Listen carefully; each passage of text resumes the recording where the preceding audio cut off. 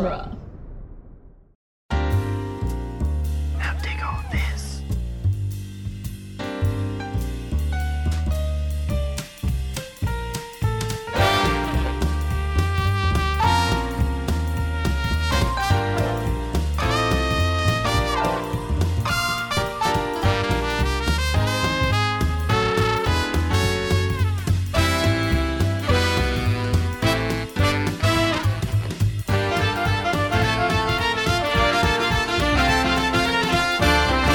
Welcome back to Spider-Man Minute, the daily podcast where we analyze and celebrate Spider-Man 3 one memory loss minute at a time. I'm Zach Luna.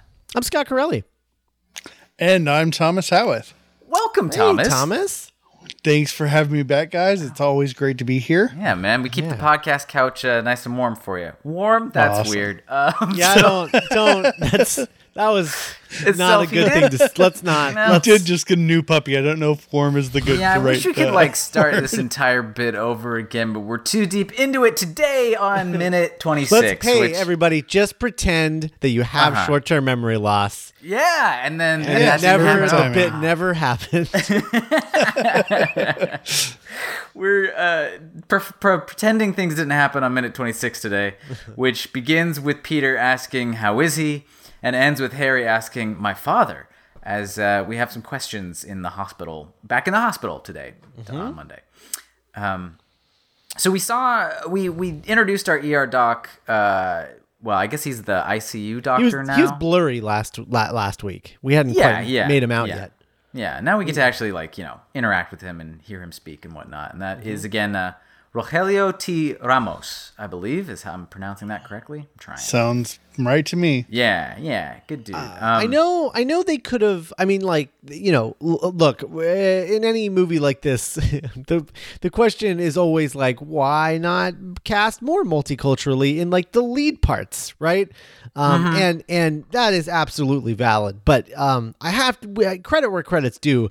They cast a Spaniard with an accent in a doctor, just like a doctor role where they could have cast anybody. That's kind of cool, right? I mean, I think that's kind of cool. Yeah, very cool. Yeah. They didn't slip into a lot of the stereotypes that you get for doctors like this. And you see a fresh face. Yeah, definitely commendable. Yeah, aside from the, like you said, the makeup of the leads is early 2000s as this is. I do like that the New York that we live in these movies does feel, not just like plain white nonsense. It feels like a place with character and, like... There's a name of a movie right there. That's plain white nonsense is what I call all of the podcasts I listen to. that was my band's name in college. Well, yeah, I mean, and also the fact that I remember this every time we do a new season of this podcast because I'm always looking up the actors who play these small parts in that... Sam Raimi is willing to have a lot of speaking roles that are just maybe a line here or there of lots of civilians of New York. I feel like a lot of superhero movies these days, I watch them and the only people that talk are superheroes talking to other superheroes. Right. And you can kind of lose sense of the space they live in or their connection to it or anything like that. But these movies always have all of these empathetic side characters that you feel like, oh, that's I wonder what they're up to. The city feels lived in, basically. Yeah. Now, Zach, with your experience, how do roles like this get filled? Like just these minor roles where they're going to have a couple lines. I mean, they're not doing major casting calls for stuff like this, right? They do what you would call a standard casting call. You put out a breakdown maybe a couple weeks before you shoot something like this.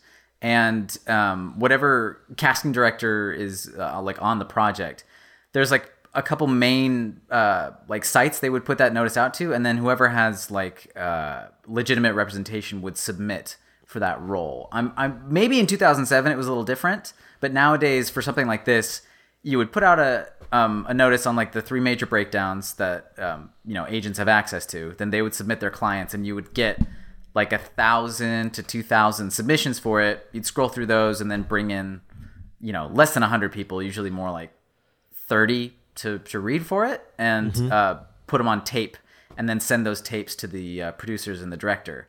And they might just for something like this, they might just catch you directly from the tape. So you could be like, you could submit for this, and they would put you on tape, and then you wouldn't hear anything for a week, and then they'd say, all right, get ready, you're shooting on Tuesday, and then you just go in and do it and then leave. And typically, correct me if I'm wrong, typically when they bring in those 30, the casting director is only sending like 5 to the director and producers, right? Yeah, exactly. Yeah. So, And do they do this on a per role basis, or do they just say, hey, we have about 5 small roles we need to fill and go from there? well, they do it on per role basis just because you can afford to be picky, because there's, let's be honest, so many people trying to be actors. Right. So, but you would probably do a casting of multiple of these in one day. So you would have like, you'd be doing a casting session where, okay, on like this week we're casting the medical people. So we're having auditions for the ER doctor and the nurse, and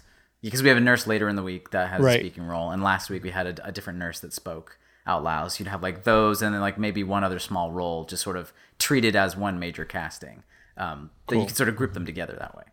Yeah, and I mean the cool thing about doing that with roles like this is that I think more than anything, what you're doing is like there's a little bit of a look thing, but that's kind of taken care of prior to calling people in for a reading. You kind of take care of do they look like a doctor? No, then let's throw them out, Right. So you're already getting rid of those people, and then you've just got the people who look like a doctor coming in. And at that point, it's more, I feel like more of like, can they act at all? And and two, like, could they act within the tone of this movie without much coaxing or direction? Because they just want to hire someone who's not going to be a waste of their time. Yes. Right. Yeah, exactly. These like under 5 roles, or like on a TV, you would call this a co-star role, is very much you're not going to get a lot of attention from the director or the people like in a creative capacity. You're just expected to, you're a professional person, prepare it completely, and when the cameras are on you, you don't screw up. That's the whole it's taken care of. You're not stopping and asking, what's my motivation right, here? Exactly. Right. It's like, Who am I? It's like, here's your motivation: copies of Spider-Man and Spider-Man 2. Watch those, figure out what movie you're in, and play a doctor that lives in that world, and that's it. right. Yeah, just go for it. Which can be a sort of a daunting task, because you're jumping into what is already a very well-oiled, efficient machine with all these much bigger moving parts, and you're just trying to tell the story. I think the danger that happens when people go in for these types of roles is a lot of people are trying to like dazzle you, like show off, like how I worked in a casting office once where we were I can't mention the name of the project or the actor that it was with, but it was a pretty big actor who was helming this like detective movie. It fell apart. But when we would have people come in for small roles like this, I think the thing that would happen, they would try to like force it, like show their whole range as an actor, or show that they're really intense, or like do some like weird twist on the scene, when really you just want somebody that's helping to tell the story. And the easiest thing with a small role is to not get in the way of the story. Like, deliver it, get in, get out. Don't like pull much attention away. And then it's like, you don't get work for being an amazing actor in the beginning. You get work for doing your job. Yeah. Right.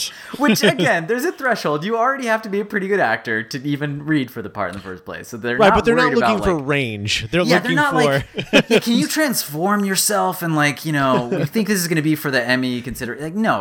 Can you transform yourself into a doctor who says these specific lines and then leaves? That's what we want. I'm sure, like you were saying, every actor kind of has it in the back of his head. Is this going to be the role that somebody sees that's going to boost my career? Right. You sort of Just have to go fight in against that assuming instinct. that's never going to happen, and you just want the job. Yeah. I think that's the way to play it, and then that's how you get roles, I feel like. Yeah, exactly. It's more about like showing the casting directors that you're not a crazy person and that you do the work consistently. That like every time you go in and read for that office, you do good work, and they're like, oh, we like that guy. Yeah. Most likely he won't screw up on set. That's hard enough. That's hard enough as it is to get that level. So, but again, like somebody like Rogelio here has been like a working actor for years at this point, and has. You could like look at his resume and see he's got major credits, and he's probably not going to embarrass you. So you throw him in there, he's going to make it seem like he's a doctor who knows what he's talking about, and give the information to your lead. Like even the second half of his whole speech here, we're not even looking at him. It's just on Toby's reactions, and that's what we want. So I think he did a great job. The fact that he got to be on screen for like 5 whole seconds is. Like, he had to have been over the moon that much of his image got into this movie. Oh my God, yeah. Especially with a 2-shot like this, like two over the shoulders with Tobey Maguire. Yeah. Like that's going to the front of the reel immediately. Yeah.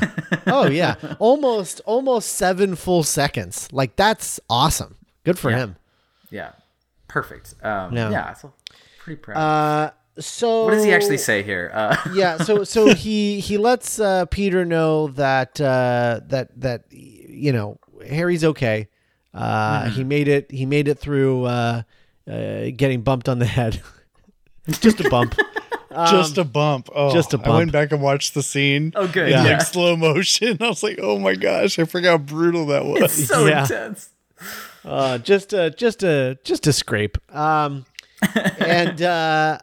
he just told him that he is suffering from short-term memory loss and that he won't remember anything that's happened recently. Now, what do you think's going on in Peter's mind here? Like, he's showing up to find out what's going on, and he can't be expecting him to have amnesia. No, I think he just wants to know if he killed his friend or not. I mean, I think that's what it is. And then hearing that it's short-term memory loss, I think there's got to be a part of him that's like, well, wait a minute. Well, how much? Yeah, this could be okay. How much? When you say recent, how recent? What are we talking about? Are we talking about the last week? Like, what, am I gonna have to look over my shoulder like every time? This is important. Yeah, I need a time frame. Yeah, it's the anything recently is weirdly non-specific, which I understand. Like he's not gonna know the ins and outs of exactly like time frame wise, like what Harry has lost as his memory, but like anything recently, at least make it seem like I don't know. I feel like he's lost some long-term memory stuff. Maybe I don't know the difference entirely of short-term versus long-term memory, but yeah, I feel like there's some long-term stuff that he did forget because it's been I mean, we'll see later, but it seems that he doesn't remember anything since like for first year of college. Yeah, that's definitely long-term memory. Yeah, because I mean, even in the scene, one of the first questions is my father. Yeah. Because my understanding of short-term versus long-term was always like short-term memory is like remembering what you had for dinner last night.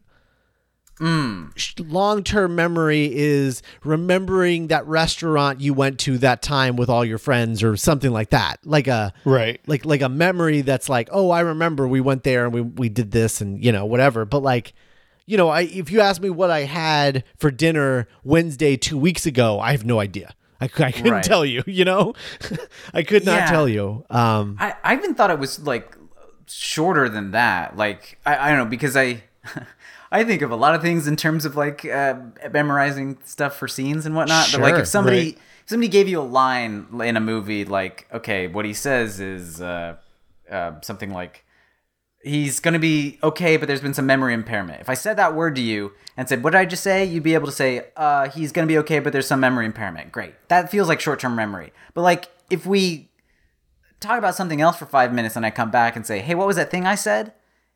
You won't have access to it because it didn't go into your long-term memory. Like, I think of it as like minutes different, like short-term memory. Yeah. I feel like that's another thing. I feel like working that's memory or something. Yeah, like a working memory, like your RAM. That's your RAM.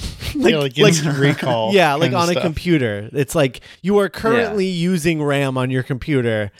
But then Yeah. when you're like done using the RAM and you save it to your computer, it goes to your hard drive, and then like the long-term memory feels like, okay, now this thing I'm going to put on my external drive because I want to save it for longer. Like I don't know. Yeah. Oh yeah, good analogy. I like that. I think Yeah.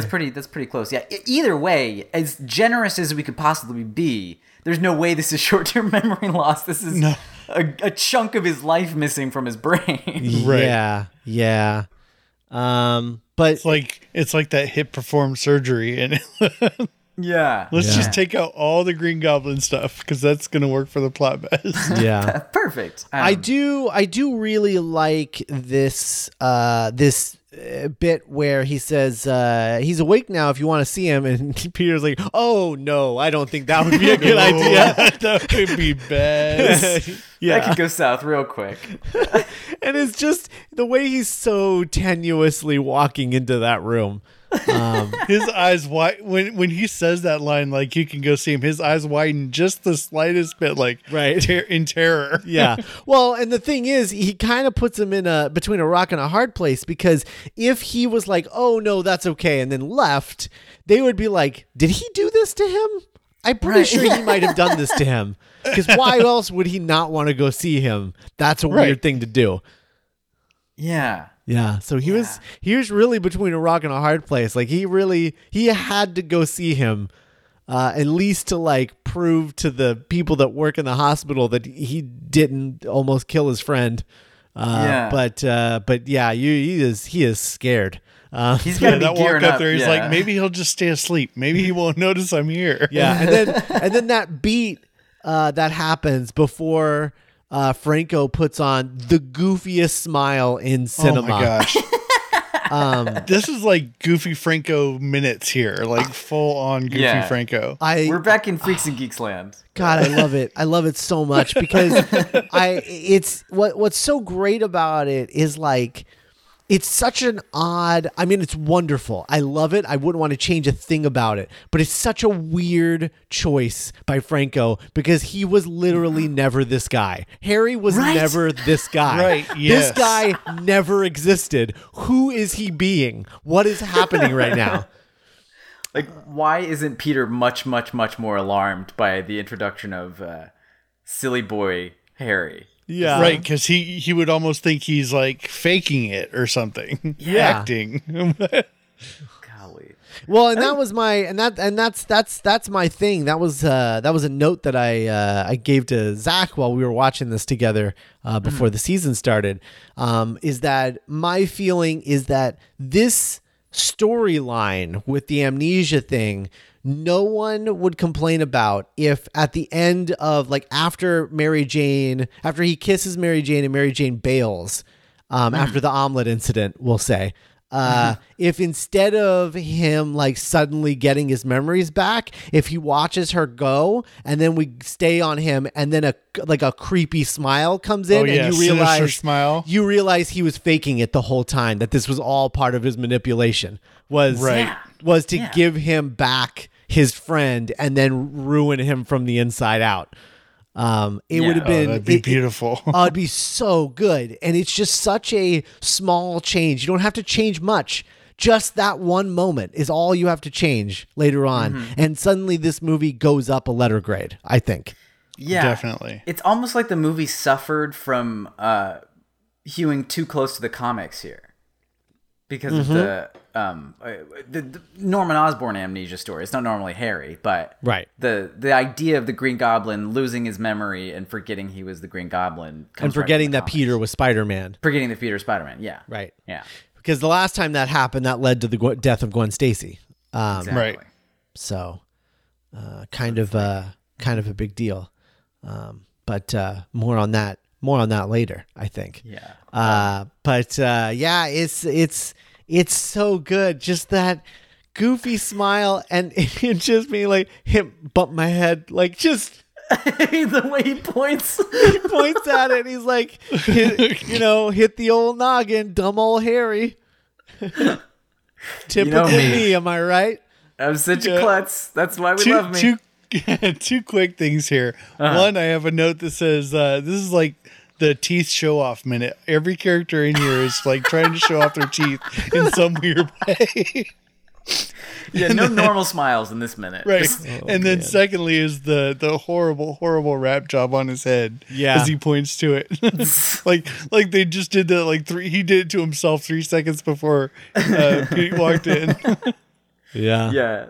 It's like It got slightly mostly hair. mummy-esque. Yeah. Yeah. Just It looks more like a bandana or something than a Exactly. than a hair Yeah. wrap. In Raphael fact, Nadal bandanas are over here. typically better than this, honestly. yeah. Also, Hit my head. why are there two what do you call these things? The things with the bags hanging on them? There's like two of Oh, them. IV. Yeah, drips, yeah. right. Yeah. There's two of those. But It there's only might be there's only one bag. one might be for medication and one might be for like a saline. saline drip. Oh. To get his like dehydration versus Yeah. whatever meds they're giving him. Oh, okay. Got it. And meds would definitely explain his attitude in this scene. That's true. Maybe he's all drugged up. I didn't even think of that. Yeah, he's had a ton of painkillers. Like, hey, my head.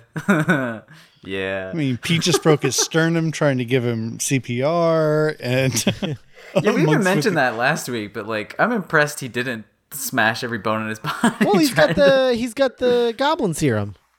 Oh yeah. Yeah. Oh yeah. Yeah. Yeah, so they're about equally matched. It's all right. Yeah. I mean, a regular human giving CPR to another regular human can easily break ribs. So That's true. right. yeah. I don't know. I guess it'd be tricky. Probably Peter. I don't know how long has Peter been Spider-Man at this point? A few years. So he's probably better at that pulling your punches thing that they talk about in the Right. comics. Like being aware of how much super strength is too much, super strength or what have you. Right. I just really wonder what the doctors think happened to Harry. Like, Right. because of the goblin serum, he's like way more durable than a regular human being. Right. But he still had horrible head trauma. But like not enough that they're like super worried. So, Right. like, And he's healing faster. True. Also, isn't he? yeah.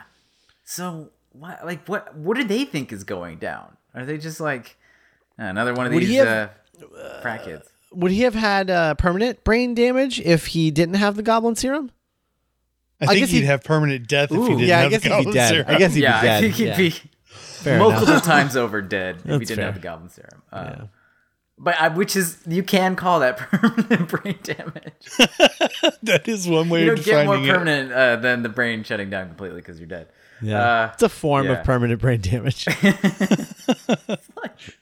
The nicest way to say, yeah, you killed your friend. Well, he does have some brain damage. I'm sorry, it's permanent, as well as damage to every, you know. It has turned off. That's what has happened. That is the name of the damage. It's off. Yeah, It's off. yeah. It's just not. You switched not off his functioning. brain. Yeah, you switched off his brain. Are you accusing me of murder? I am. The police are here. 100%. That's why these cops are here. Yeah. That's why I You're was not saying going it. anywhere after I was this. saying it in a weird way to stall you. You're being arrested. Congratulations, it worked. Wait for the feds to arrive. Yeah. What is? Man. It's just he hit him so hard. Yeah. Yeah.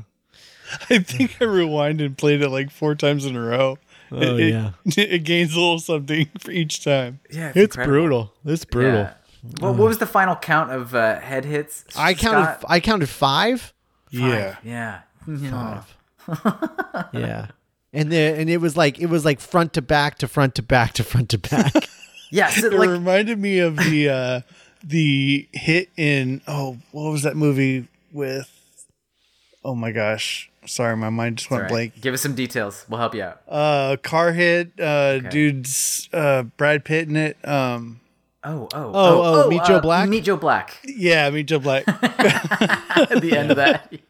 Or not the end, That but car the- hit is ridiculous. Have you ever seen One Day? Have you ever One seen Day. that? One What's Day that? with One Anne Day. Hathaway?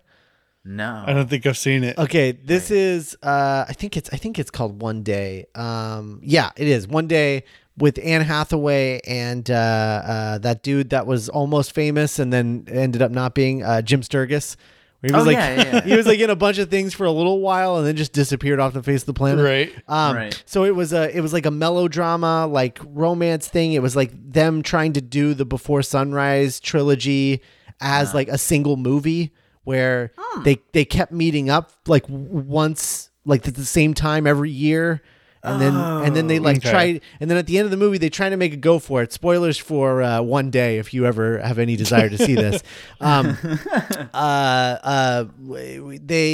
She's like, hey, I'm gonna go, like meet me at the cafe. I have to go do something, and he's like, oh, okay.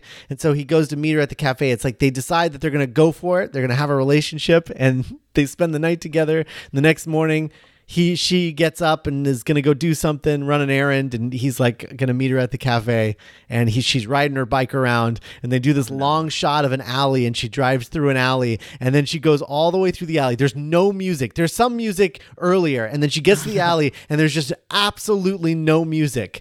And she's not even riding the bike. She's doing that thing where you stop pedaling and you just let the bike go, you know? Right. And she's going through the alley, and then she goes through the alley and she looks to the left, and then a semi truck hits her from the right. And Oh God. just like she just knocks her from the middle of the street, like off frame, like just gone. And it's all the way down the alley, so it's like sort of in the distance. It's it's not supposed to be, but it's one of the funniest things I've ever seen in my life. And if you're dating someone who finds this sort of thing very tragic and really just falls hook, line, and sinker for this sort of thing, it is not the sort of thing you want to watch around them, because you will laugh burst and out you will laughing. never see that person again. Right. Exactly. Because there's no way to help your case that you're not a psychopath. Oh, if only Anne Hathaway had the goblin serum, then she would have been. She would have been all right. Okay. Fine. Yeah. As it stood, she did die, and that's that is the tragedy of that film. I wasn't sure. Yeah. Okay. Yeah, no, Thanks she for definitely, clarifying. she definitely died, and they showed her choking on her blood with her leg all no. bent up and everything, and then it just cuts to Jim sitting in the cafe waiting for her and giving her a call on her old cell phone. Dang.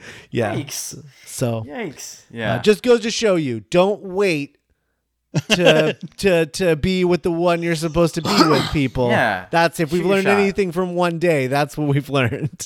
There you go. I think that's the theme. As you're like walking to your car after the Yeah. after the movie, like, what are they trying to tell me? Okay. All right. I guess. look Don't both let Anne ways. Hathaway ride a bike. I don't know. Look both ways before you cross the street. Something like that. Anyway. Yeah. I guess alleys are dangerous, is what we've learned from both Harry Osborn and That's where you Yeah. get the majority of your head trauma. it's from alleyways. Alleyways. I'd say the Waynes probably agree. I'm sure there was some sort of head trauma alleyways involved. are bad. Yeah. If you're gonna, especially in the comic book universe, do not go to alleyways. No. No. All right. All right. Well, I think that's minute 26. Everybody, we will be back tomorrow with minute 27. In the meantime, go check out our Facebook group, the Spider-Man Minute Friendly Neighborhood Listener Group over there. Join in the discussions that we have over there. Read all the posts, the memes. It's good stuff. If you like Spider-Man, if you like the show, you should be in that group. Pics of my assuming you're on daughter. yeah. They're adorable. Absolutely. And we'll be back tomorrow. Bye, everybody. Bye.